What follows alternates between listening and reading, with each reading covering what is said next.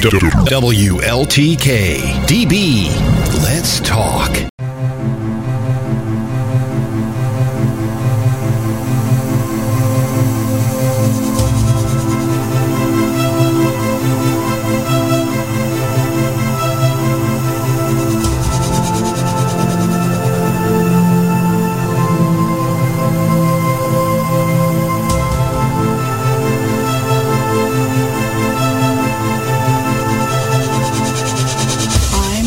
Strickland.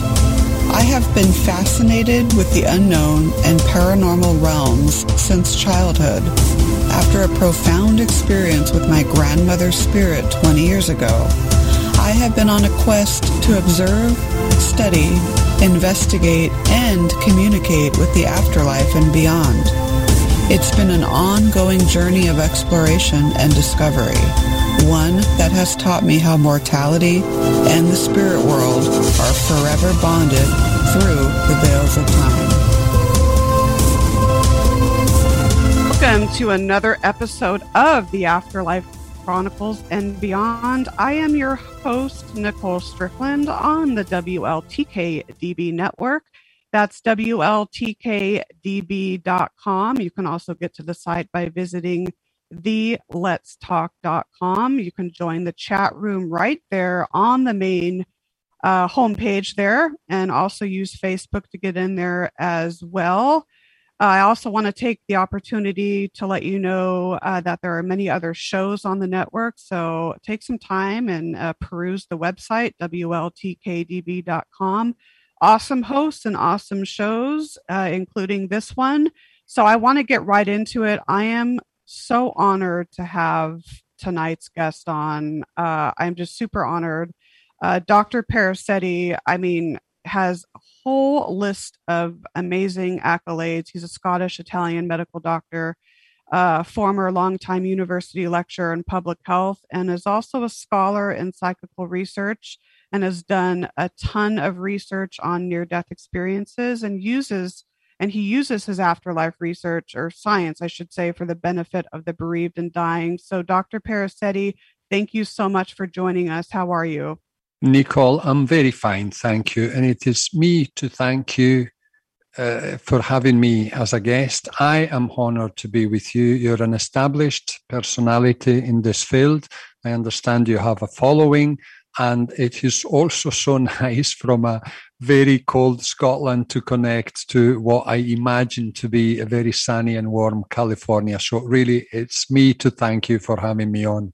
Oh my goodness. Likewise. It's when you emailed me, I was just like, whoa, this is amazing. So here we are finally doing the interview, and the honor is mine. So sometimes I don't always open up by asking people, how did you get involved in this field and all of that? But I think because you have so many accomplishments, let's start out with a little bit of your background and what led you to wanting to study the paranormal, specifically near-death studies or near-death experiences. Thank you. Yes, to tell you the truth, NDEs are part of what I have studied, and we will get into this perhaps later, this term psychical research, which I understand has gone a little bit out of fashion, but we will come to that in a moment. Right, I am a Western-educated medical doctor, Nicole. That means fantastic. That I am the product of a scientific worldview that says that anything that can possibly exist is matter. If you cannot touch it, if you cannot measure it, it simply does not exist, right? And that's what I studied even at high school, and then went on to university, and I was, imbued with that worldview and philosophy, which I accepted completely non-critically. That was it, and I took it and accepted it, and that served me. Excuse my cough. That served me well for many years, right? Until, if my memory serves me well, we are in 2004, and at that moment I was living in Geneva, in Switzerland. together with my wife, and casually, over tea, one afternoon in the kitchen, I remember very well, she happened to tell me a little spooky story that happened to her. She is from Glasgow herself. A little spooky story that happened to her when she was an adolescent. So a few years ago, one may say. And it's, in the greater scheme of things, it was a small episode. Intriguing, cute, but nothing earth-shattering.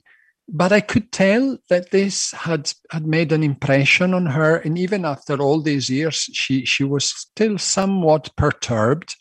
And to tell you the truth, let me be completely frank, Nicole. If you, since unfortunately I don't know you personally, but if you or anybody else at that time would have told me a story like that, I would say, "Oh, how interesting."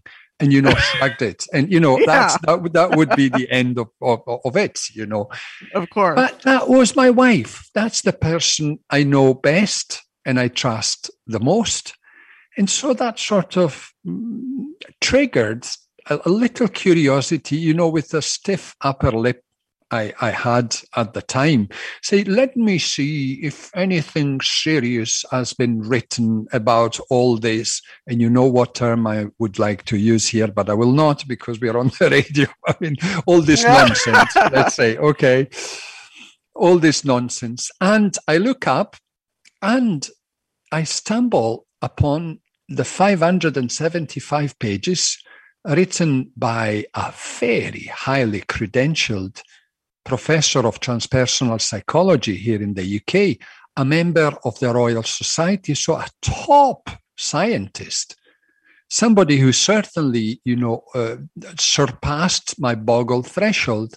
And to my surprise, the title of the book is There an Afterlife? ? A review of the evidence. And boy, Nicole, did those 575 pages change my life. That was a turning point. That was the beginning of a lifelong sort of a new passion, a deep intellectual, scholarly interest that, led me to this day. I think I've digested well over 30,000 pages of literature on what we call psychical research. And I became a member of the Society for Psychical Research here in the UK, the International Association for Near-Death Studies. And these are professional scientific organizations devoted to this absurdity, as I used to think, that says that in a way which we do not understand, we don't die. Our personality, what we call ourselves, our mind, our feelings, our awareness, and crucially, our affections do not end with the end of the body. And this is, I'll tell you something in a moment, but it's quite extraordinary. Still today, after all these years, when I say it, it sounds extraordinary.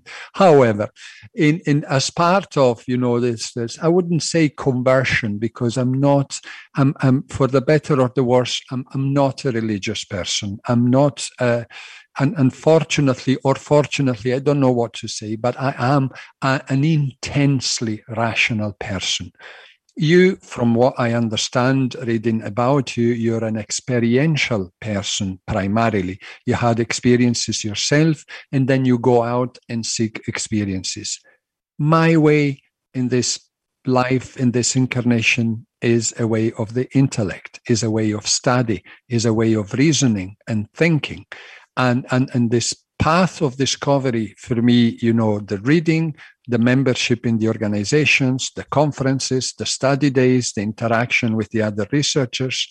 And I even went to the US, the Southern United States, and trained personally with Raymond Moody, whom I suppose yourself and many of your listeners may be familiar with, is the author of Life After Life, the multi-million seller book in which first he spoke about near-death experiences in the late 70s. So after all this process, and I'm not telling you that it was a conversion, right? I did not see the light and became a believer. This was a long, arduous to-ing and fro-ing, going and coming back and inching little by little, inching forward, a process of understanding. I can imagine. Which brought me today, and with this I conclude, because I'm sorry, I like to talk. I've been a university lecturer for many years. Yeah, don't apologize. Mad. When I'm asked things, I really take a long way home. Anyhow, after all these studies and the research and the training and the interaction with other researchers, today, to the best of my intellectual honesty, I can say that I'm convinced of two things. Number one, what we call mind, our thoughts, our personality, our feelings, our memories, are strictly related to, but independent from, the electrophysical activity of the brain. There's obviously a connection there, but the things we call mind can exist independently from the brain. And this is a big, big assumption, as a big thing to say for somebody who was trained as essentially a materialist scientist. Secondly, and even more incredibly, if I may, in a way which we do not understand, significant aspects of human personality survive the death of the physical body. That's where I am today. That's where I have been for many years now, because I've studied and digested so much material that I am convinced, and I propagate this idea, that anybody who has looked at the evidence, and by evidence I mean facts, things that happen, things that are investigated, things that are even tested in the laboratory, anybody who's dedicated time and effort in looking at the evidence and is intellectually honest, can only come to these conclusions. Namely, mind is more than the brain, and B, we do survive physical death. And let me conclude, and I promise that's the last thing I say. Since I am a rational believer, I'm a believer because I looked at the evidence. Should I come across evidence that disproves these things, I will be forced to change my opinion. So far, this has not happened, and I am a rational believer in life after life. I've had a belief in life after death for years. I mean, I've never had any sort of experience myself where I've come close to an NDE or anything like that. But you've digested 30,000 pages of literature. You've attended international conferences and study days. You've interviewed researchers. Training with Dr. Moody. You're just accomplished in this. And there's one thing, a quote that I actually saw, I believe it was on your website, and this really struck me. We are not bodies with the consciousness that we lose at death. We are consciousness with the body we lost at death. And that really, really struck me. Isn't that beautiful? My gosh. It still brings tears to my eyes. Yes. I conceive this in a moment of rapturous enlightenment. And you know where I found myself at the moment? I was sitting in a toilet of a restaurant to bring this down to, everyday life. It's extraordinary, but this is precisely what happens. That, oh my gosh. Great moment of inspiration, because that sentence brings together really everything that I've studied and I think I've understood. We're Absolutely. Not bodies with a consciousness we lose at death. We are consciousness. And the body is here now, but it will not be here for much longer. And it doesn't matter. We are consciousness and we continue to exist. Absolutely. So what is, if you can summarize what is the evidence saying?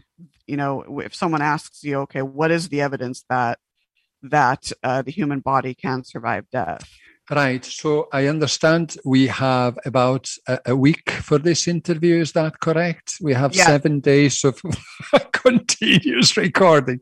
No, because literally the evidence is so colossal. I think there are about 12 different fields of investigation, right? And what is interesting is that these are different things. There's what you mentioned, near-death experiences. There are deathbed visions. There's after-death communication, which in itself is an ocean of evidence in itself, because you've got the mediums, and mediums are of very different kinds and do very different things themselves. Then you have this instrumental transcommunication. You have assisted after-death communication, which is a recent development, very interesting, blah, blah. And then there's another sub-ocean, if you want, an ocean within the ocean, which is reincarnation studies, etc. So you have very diverse areas of evidence. And what is interesting is that all these are consistent and coherent. They all point to survival. Now, it is interesting because we kick around this term evidence a lot. And I think it's interesting for the two of us to be clear, and for perhaps interesting for your listeners to reflect a little bit on what is evidence. What is this thing we call evidence, and we talk about. And I like to see the evidence supporting the survival hypothesis as a pyramid, a triangle, a pyramid. And if you slice the pyramid in 3 parts, obviously the bottom part is much bigger than the middle part, and the middle part is much bigger than the top part, just in terms of volume. And I think that conveys quite well the fact that the 3 categories, I'm not talking about subjects, I will explain in a moment, I'm talking about categories of evidence, are of different sizes. The bottom is very large, the middle part is large, and the top is smaller. So if we start at the base, at the bottom layer of the pyramid, we have anecdotes. And anecdotes are the stories people tell, right? And unfortunately, many of my colleagues in the scientific world discount the anecdotes as nothing. This is a crucial methodological and philosophical mistake, which has been pointed out by people much more important than me, but I like to point it out. Discarding evidence coming from anecdotes is stupid and wrong, is bad science. Cannot agree more. Well said on that. Let me tell you, imagine that I go back, in my beginnings, like before I went into public health and all that, I've been a junior GP for a few years. Imagine that in that capacity, I would not believe the stories my patients told me. I mean, the entire edifice of medicine is based on the fact that we trust what people tell us. But then this is considered unscientific, and I cannot wrap my mind around this. Or imagine that in a court of law, we would not trust the testimony of a witness at the stand. I mean, the entire edifice of the judicial system would collapse. So, evidence coming from anecdotes is evidence. All the more when people tell stories they have no interest in telling. You are a paranormal researcher and you know this very well. People who have weird experiences are not happy to talk about these experiences because they fear being taken by fools. And so they're very private. And these things only come out when you establish that they can talk and they will not be taken for, visionaries or fools. Also, anecdotes are used, become heavier in a way of evidence when people sign statements like affidavits, even more so when different people report having the same experiences, put that in writing as part of an investigation, etc. So we have huge amount of evidence coming from anecdotes pointing to the survival of physical death. People see ghosts, people hear voices, people go to mediums and have incredible evidential experiences. They come back and tell us stories. So anecdotes, very important. Why they are important? Because they point us in a direction. And the direction then is further, we move along that direction and we move to the second tier, the second level of the pyramid. And that is investigations. We understand where anecdotes are pointing us, and we go there. For instance, if somebody says that they had a great reading from a medium, and many people say that that medium is particularly good, well, let's go and test this medium out. And these investigations are typically carried out by scientists, by people who are trained in the scientific method, are trained in observation, and these investigators put a maximum of controls so that the medium could know nothing about the person is been read, and so a number of barriers in a way which try to isolate the phenomenon, making sure that nobody is deluded, making sure that nobody is being fooled intentionally or unintentionally.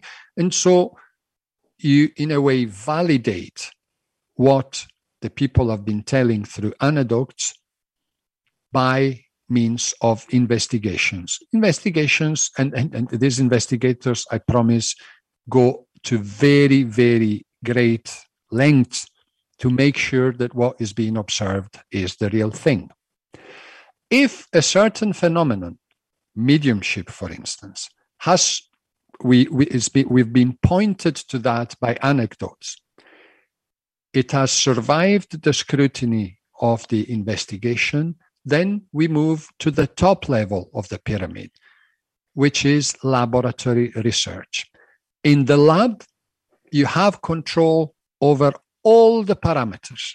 There's nothing that can escape. So if a certain effect is demonstrated in the laboratory, well, that effect is real.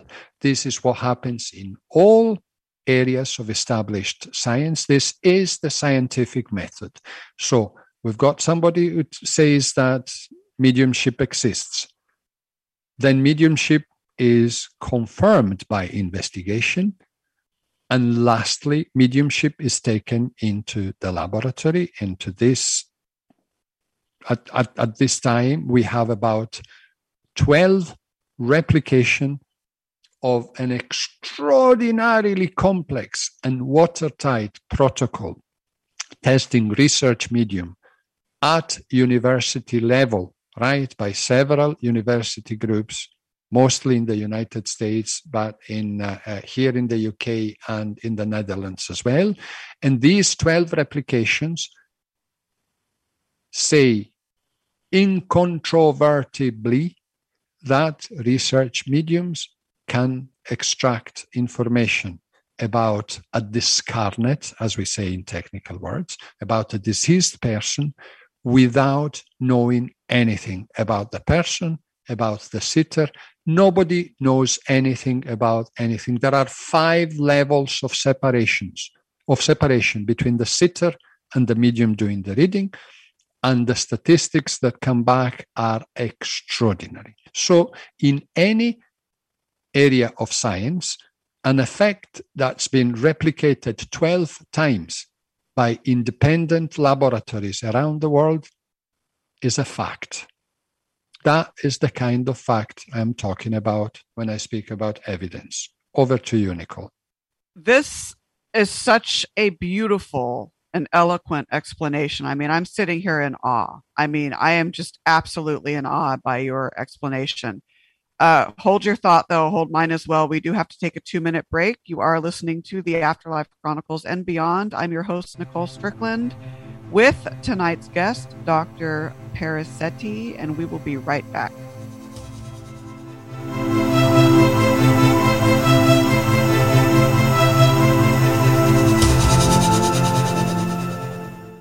We didn't invent great sound. We perfected it. We are controlling transmission. WLTK DB. Let's talk. Alternative Talk Radio. WLTKDB.com. Ever wanted to host your own radio show? If your answer is yes, then the time to act is now. WLTK DB Let's Talk is now accepting new programming more affordable than ever. You create the show idea and we'll take care of the rest. Not only do we create your program intro and provide broadcast training, but also syndicate you to popular outlets like Apple and Google Podcasts, iHeartRadio, Spotify, and more. You get all of this starting at $100 per month. 3 packages to choose from and built to make your wallet happy. Contact us at WLTKDB.com with your show idea and let's bring your dream to life. All topics accepted and you have full rights to your program. Contact us today and reserve your spot on WLTKDB Let's Talk. What are you waiting for? Let's do this.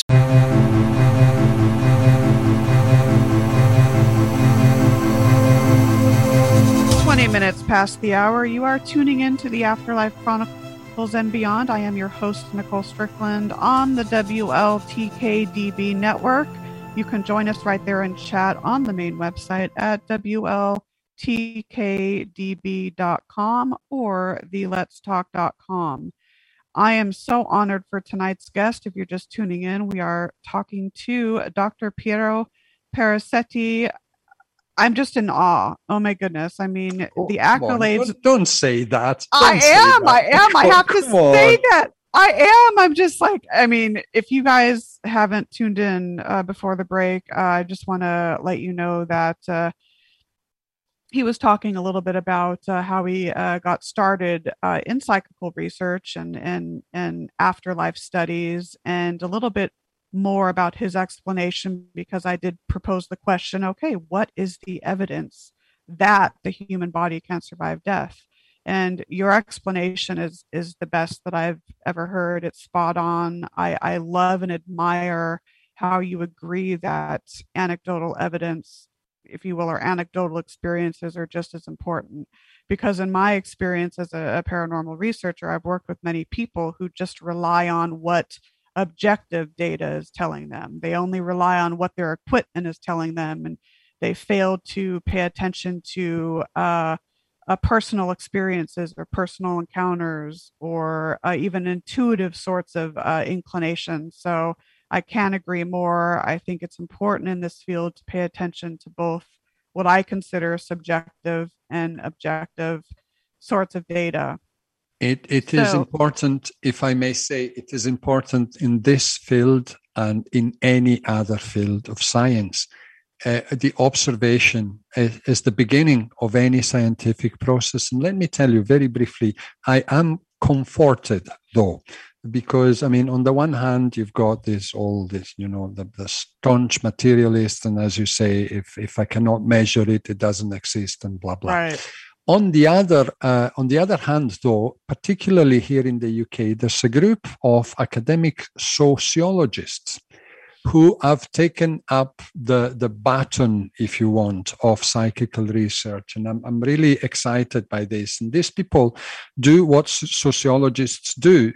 Like, instead of going and sitting with a tribe in the Amazon forest to study their, to live their life and understand their societal structures and blah, blah, these people go and sit in mediumship circles and become part of the phenomenon themselves. As academics, as researchers, they embed themselves within the community, within the group they're studying. And of course, they report extraordinary things because away from the limelight, there are a lot of these groups in which people come together and actually conjure up the spirits, and the spirits talk and produce lights and produce phenomena. And the sociologists are there to live the experience and to document it scientifically. That's very interesting. That is very intriguing. And what I find highly intriguing is how you use your afterlife studies and all of your research for the benefit of the bereaved and dying. So can you talk a little bit about that? Very, very happily, very happily. So here, as in a way of introduction, let me briefly elucidate this term that I keep using, psychical research, and then applied psychical research, which is really, if you want, my area of specialty. Psychical research, as I said, is a term that has gone out of use. Not really, you don't hear it in the media at all, and it's smacks of Victorian era and UK, and it's true. It's gone out of fashion, but it's interesting because psychical research includes what we call today parapsychology. That is the study and observation and study and testing of the unusual human faculties that telepathy, psychokinesis, precognition, and all that. Right. Plus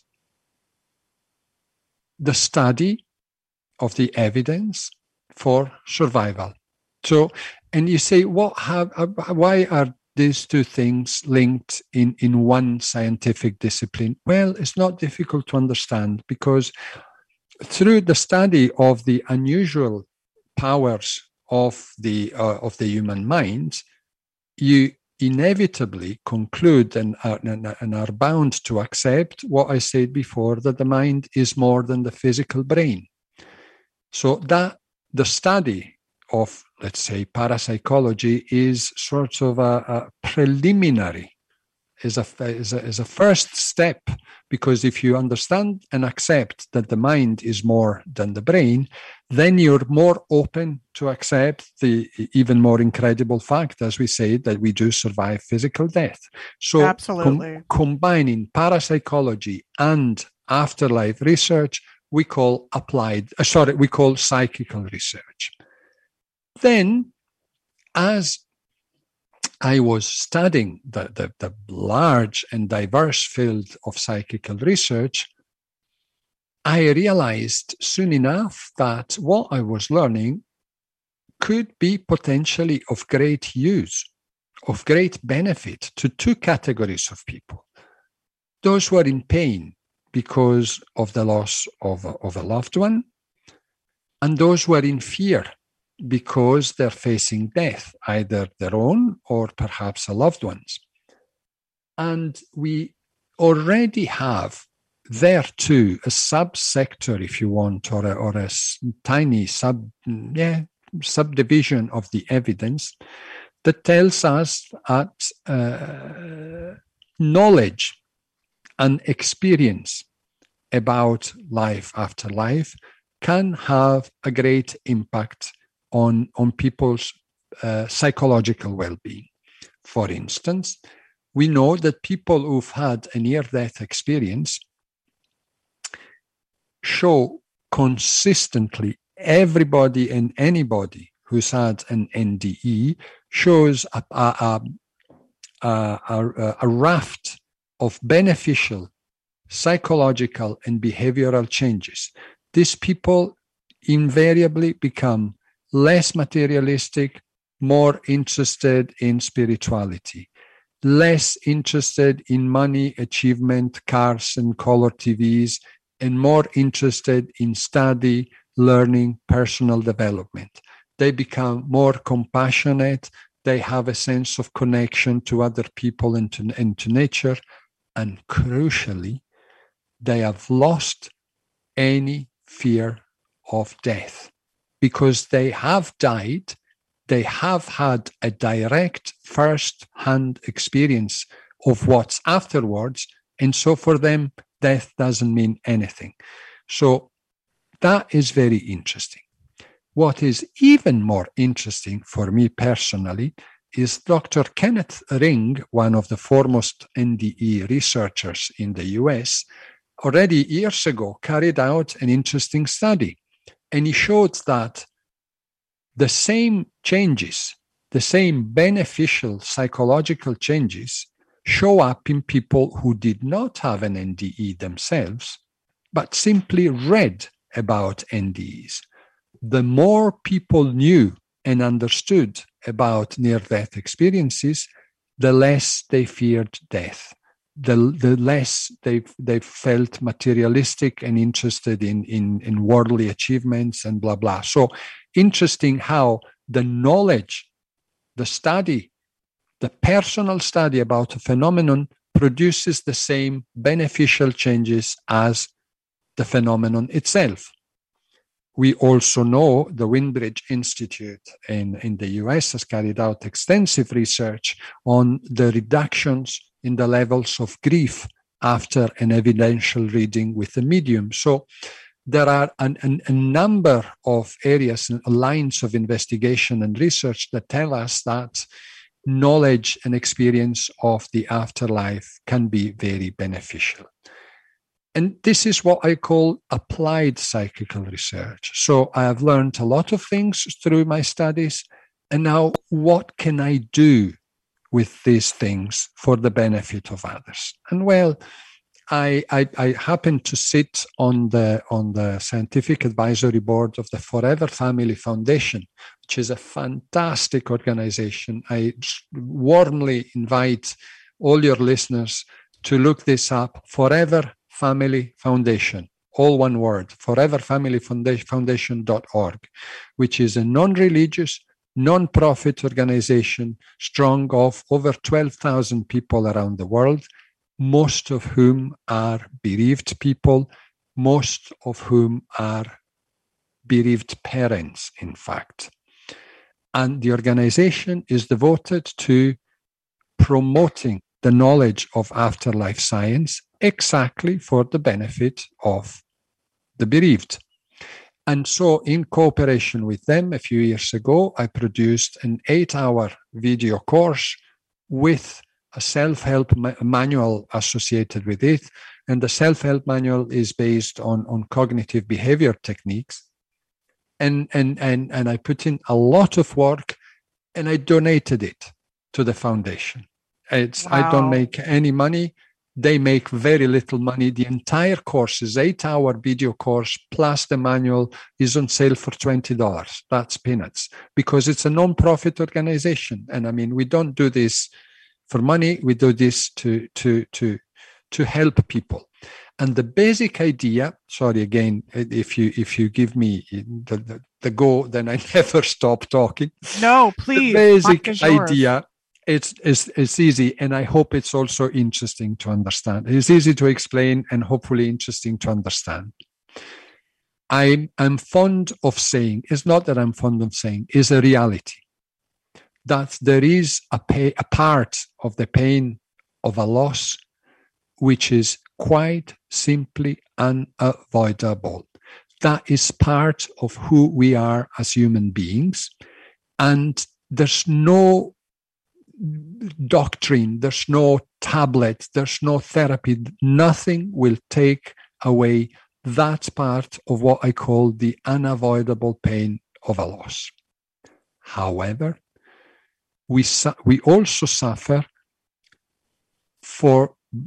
because of things which are avoidable, and therefore there is an avoidable part of pain. If we believe that our loved one has simply disappeared, has ceased to exist, one moment it existed as a person, particularly as a mind, because we are not in love with a person, we're in love with a mind, with a personality. And that existed yesterday and now has vanished into a black nothingness. That is cause for extreme pain, and that is false. Following cognitive therapy principles, We simply redress that wrong.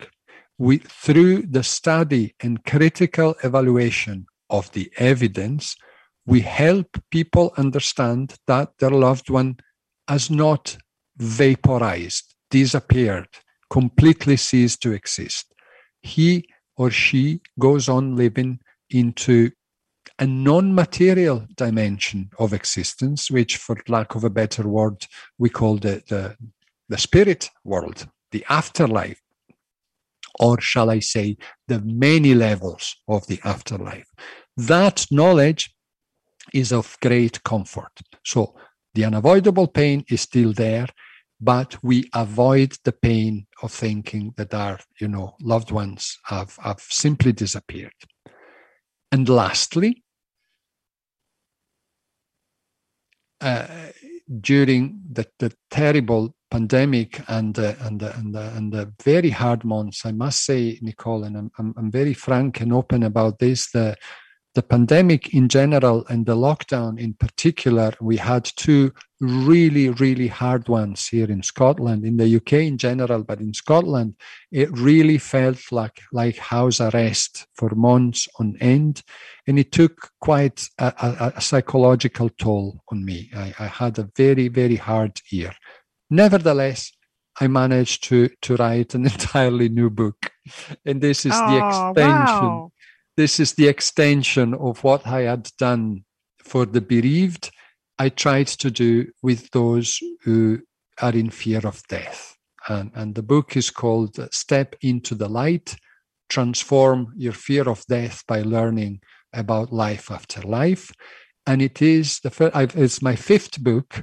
And this is specifically directed to people either who are simply curious or who have a fear of death, a general fear of death, or to the people who unfortunately are going through the difficult times, inevitably difficult times of facing death themselves.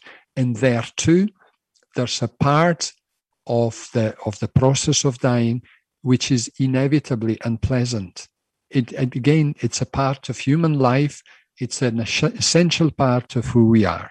And that's unavoidable. But there is a very avoidable part of the suffering because people are scared of ceasing to exist. People are scared that when their brain will stop functioning, there's nothing afterwards.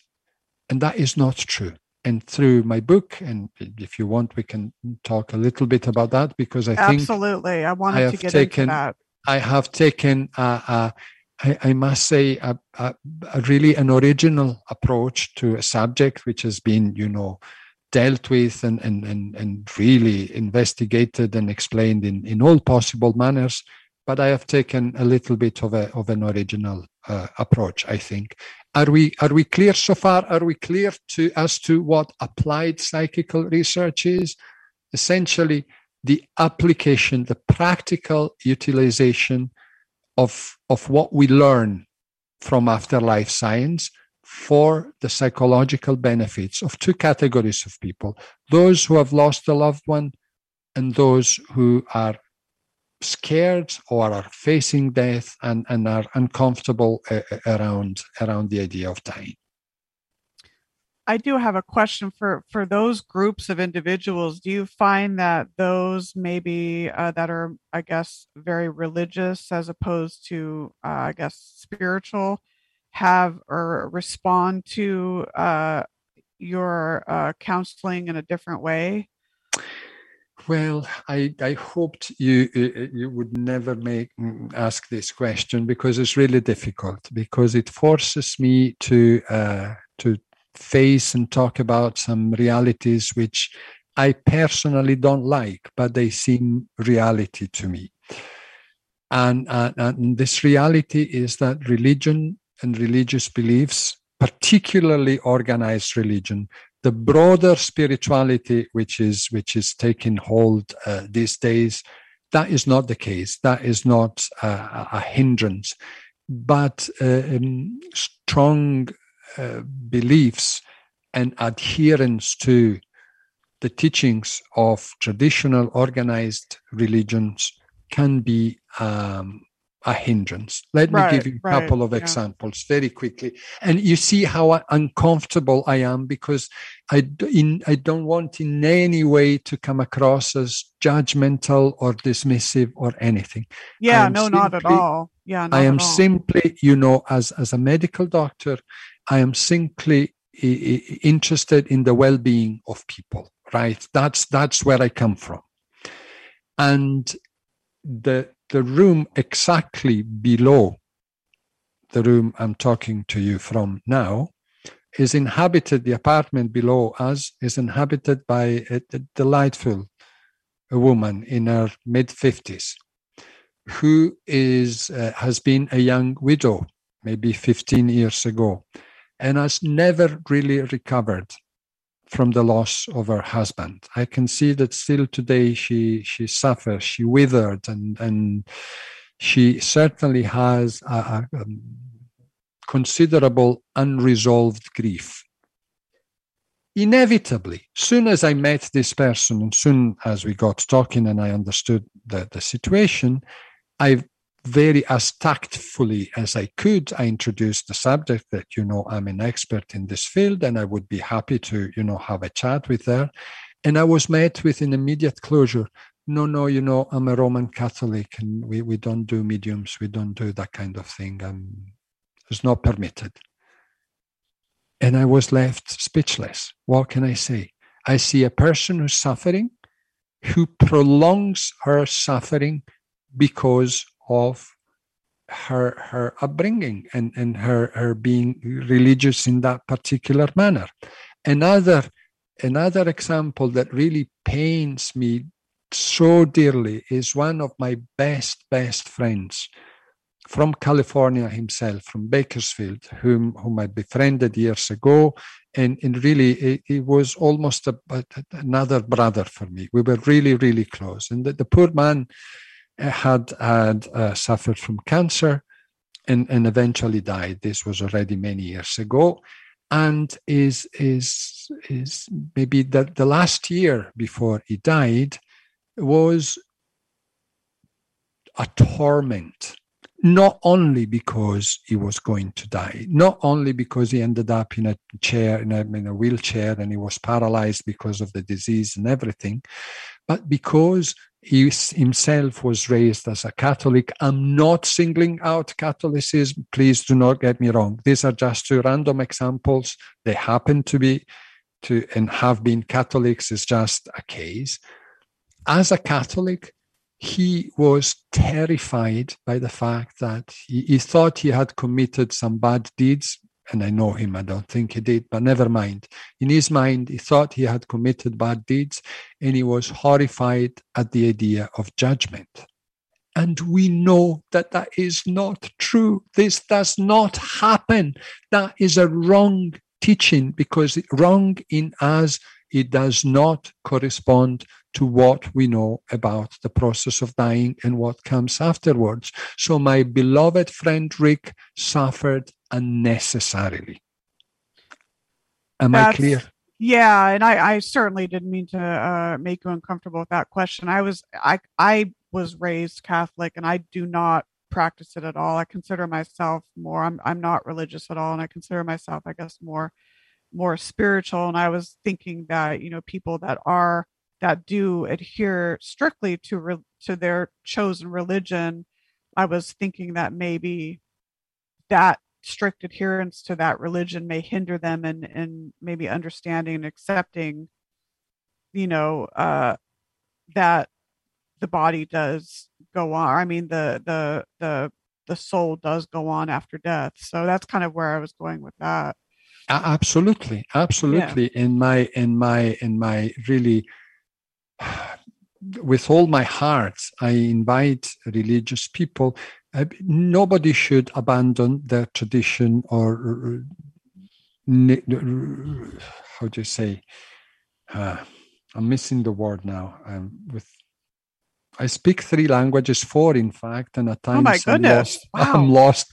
Yeah, I for various reasons I ended up being, mother tongue, 3 languages, and I speak a good 4th one. So at times I'm lost. Do you say renegade? Oh yeah, renegade. Yeah. Renegade. I don't want people to renegade their religion. Who am I to say that? Absolutely not. Simply make space for facts. Look at the facts, because the facts can be a lot more comforting than the views of the afterlife that, are presented. And look at the facts.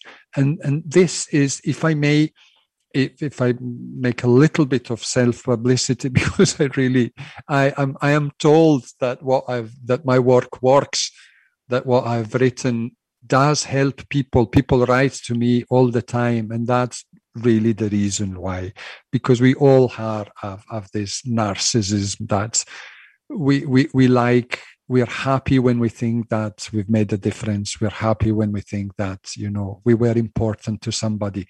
And this fills my life with joy. So the book, Step into the Light, is interesting, I dare saying, and it's original, I dare saying, because it takes the issue of the afterlife from a slightly different angle. Instead of, if we want to learn about the process of dying and what comes afterwards, we can do many things. We can, for instance, review the philosophy of it. We can make a study of a comparative study of religions and see what the teachings of different traditions say.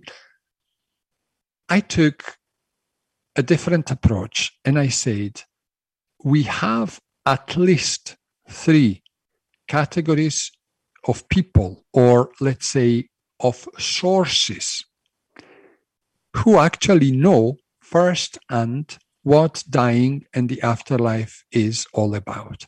Why don't we ask them? Why don't we see at why don't we look at what people who have had a direct experience of the non-material realm we call the spirit world have to tell us about all this? But before doing that, since I am a rationalist believer, I want my reader to be rational and rationalist believers as well, because I'm convinced that is the only way to really transform. This is not another book about a revelation. Perhaps if I had an NDE, I'm telling you the story of the NDE. No. Right. This begins as a detective story, because we want to establish the credibility of our sources, like in a court of law. We want to make sure that our witnesses are who or what they claim to be.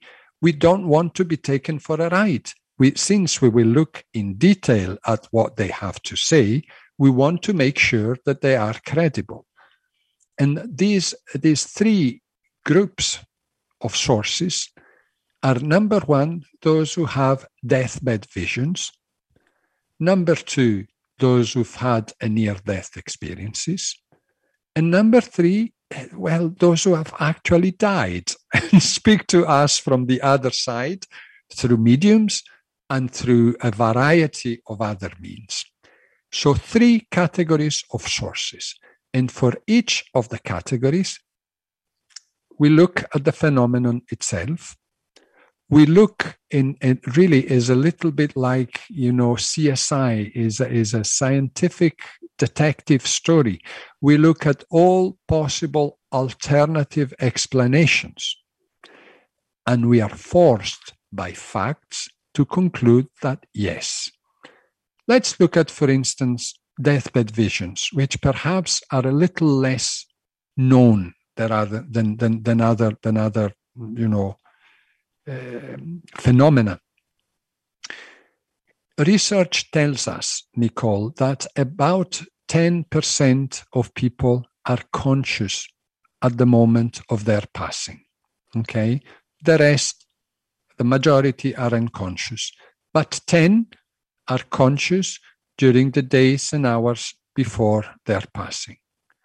Of this 10%, 2/3, and I mean 66%, the vast majority, have visions of what appears to be the afterlife, interact verbally with people whom only they can see, and the reports being typically deceased relatives who are said to have come to help the transition, to bring people over.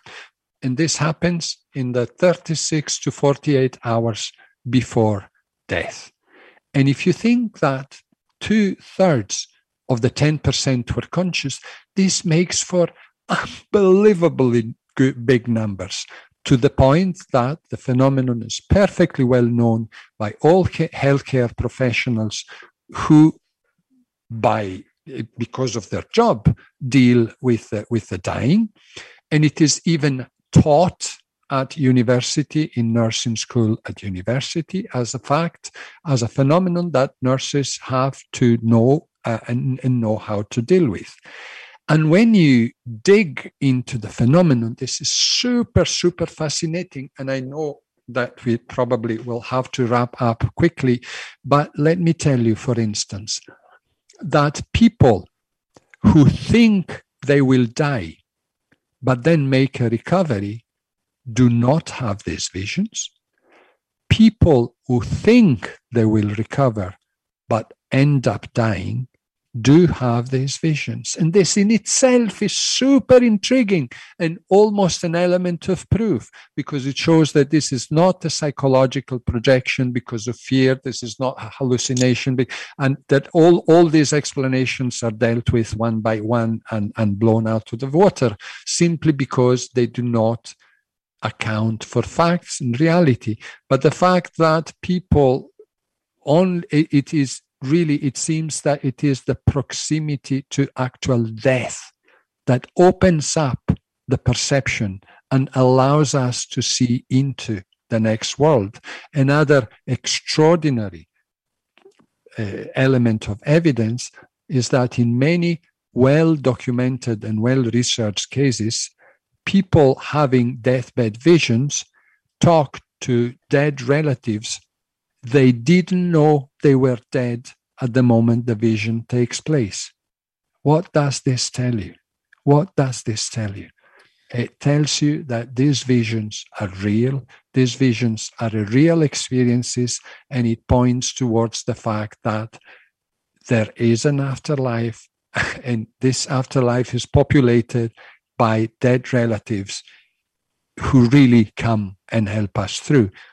Very, very interesting. So we look at all the explanations for deathbed visions, and we conclude that these are real. We look at all alternative explanations for near-death experiences, and we are forced to conclude that these are real experiences, that people who temporarily die are indeed allowed to take a peek into this non-material dimension of existence. And then they come back and tell us their stories.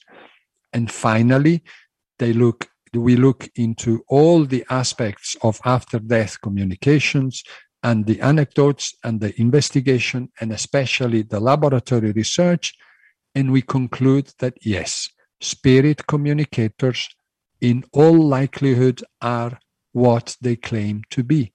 People who once walked on earth and now they exist in the spirit world.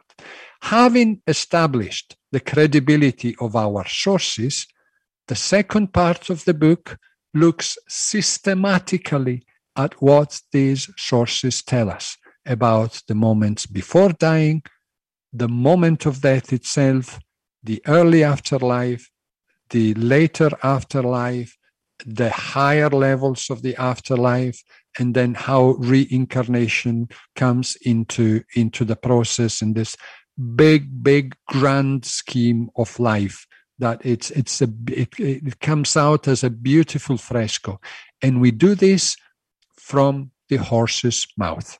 I have collected hundreds of statements across epochs, across cultures, across backgrounds, from deathbed visions, from NDEers, from spirit communicators, and I have systematized them and commented them so that we can the reader is helped to form this fresco and understand that life has meaning. Life does not end with the death of this physical body. Actually, it so appears that life is one. It is lived partly in the physical world, partly in the non-physical world, and we keep bouncing back and forth, and eventually we don't anymore. But then again, I don't want to preempt the conclusions. It's a great, comforting picture of life and reality, which comes from credible sources. And I think that a rational person can believe in all that based on the evidence. Absolutely. Truly amazing and truly commendable. We have a couple of minutes left. Where can people buy the book and your other books as well? And what's your website, all of that? Where can people find you? Thank you. The best thing is my own website. There's free articles. There's a webinar. There's a lot of free resources. And obviously there's links to my books. And it's drparisetti.com. DR like the prefix for doctor. Then Paris like the town in France. ETTI, Parisetti, drparisetti.com. That's my website. My originally Italian name is a mouthful, is Piero Calvi Parisetti, and this would have been really too difficult to handle, so I go by drparisetti.com, which is easier. Perfect. And I've been on your site. It's absolutely amazing. A lot of very in-depth information on there. Your other books, 21 Days into the Afterlife, Adventures in Psychical Research and Apparitions, Proof of Survival, are also available as well, as is your new book, Step into the Light. Piero, thank you so much for taking the time to talk with me. I would love to have you back because there's so much more that we can cover. So Nicole, we'll definitely get to that if you're interested. I am so into, this is the passion of my life. It's really, I do other things, obviously, but this occupies a lot of my intellectual life. And I like to learn things, and especially I like to share things as much as I can, as I say, as a long-time university professor. And I really hang on to teaching all those years because I like interacting with people, and I like to try to share what I know. Absolutely. So and it shows. It shows. Again, let me thank you wholeheartedly, because we're all on a mission here. We're all working, you on the media side and all the research work that you do yourself, and me and others on the more, if you want, scholarly side. We're all together to diffuse the knowledge. We're not in the business of convincing or proselytizing. We want people to think and learn and transform through their knowledge. Well said. And one thing you said earlier that I want to remind everyone is, a true researcher of the unknown, if you will, is not in it for the money. They're in it for the passion, and they're in it to help people. And I commend you for that. Absolutely commend you for that. So thank you again so much. We'll have you back on next week. We have Randy Liebeck on. I hope everyone has a wonderful weekend. And we will see you next week. Of course, one last thought here at the Afterlife Chronicles. We are bridging the gap between mortality and the afterlife, one experience at a time. See you next week, folks.